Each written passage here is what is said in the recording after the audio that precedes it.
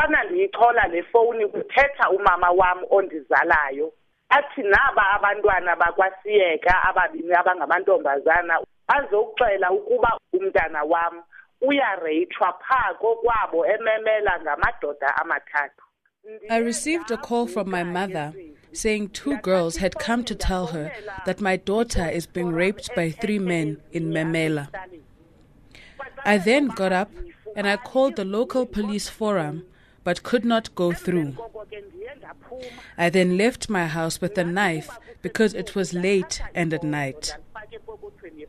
I made my way to our community leader's residence and I told him what was happening. He said he would come with me, and we then met with a group of young men who the community leader asked to accompany us to the house where my daughter was said to be. When we were getting closer to the house, the community leader slacked behind, saying he was buying airtime. As we approached, the young woman who had made the call to my mother was now with me. She lives close to the house and alerted me that the globes had been removed and the house was dark. About 100 meters from the house, I could hear my daughter crying. I went in and I saw them on the bed. The deceased was facing my daughter. The other was behind my daughter, almost at the top of her head. The other was kneeling behind the one standing over my daughter.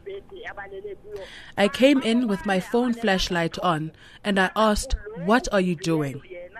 They didn't respond, but instead they stood up and came towards me. The first came running my direction. I was frightened and I moved out of the way, and whilst pulling my knife out, I stabbed him. The second one I struggled with. I fell to the ground on my knees, but by God's grace, he was tripped by a chair and fell, and I stabbed him too. The third then saw what was happening and attempted to run. He tried to leave through the window, but I chased him into another room and stabbed him too. He fell on his face. I then left the house and went outside. The community leader had now arrived.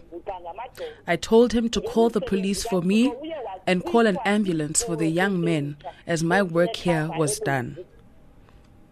The deceased was about the same age as my daughter, 27 years old. The second must have been born in 1993. I also heard that the other was born in 1991.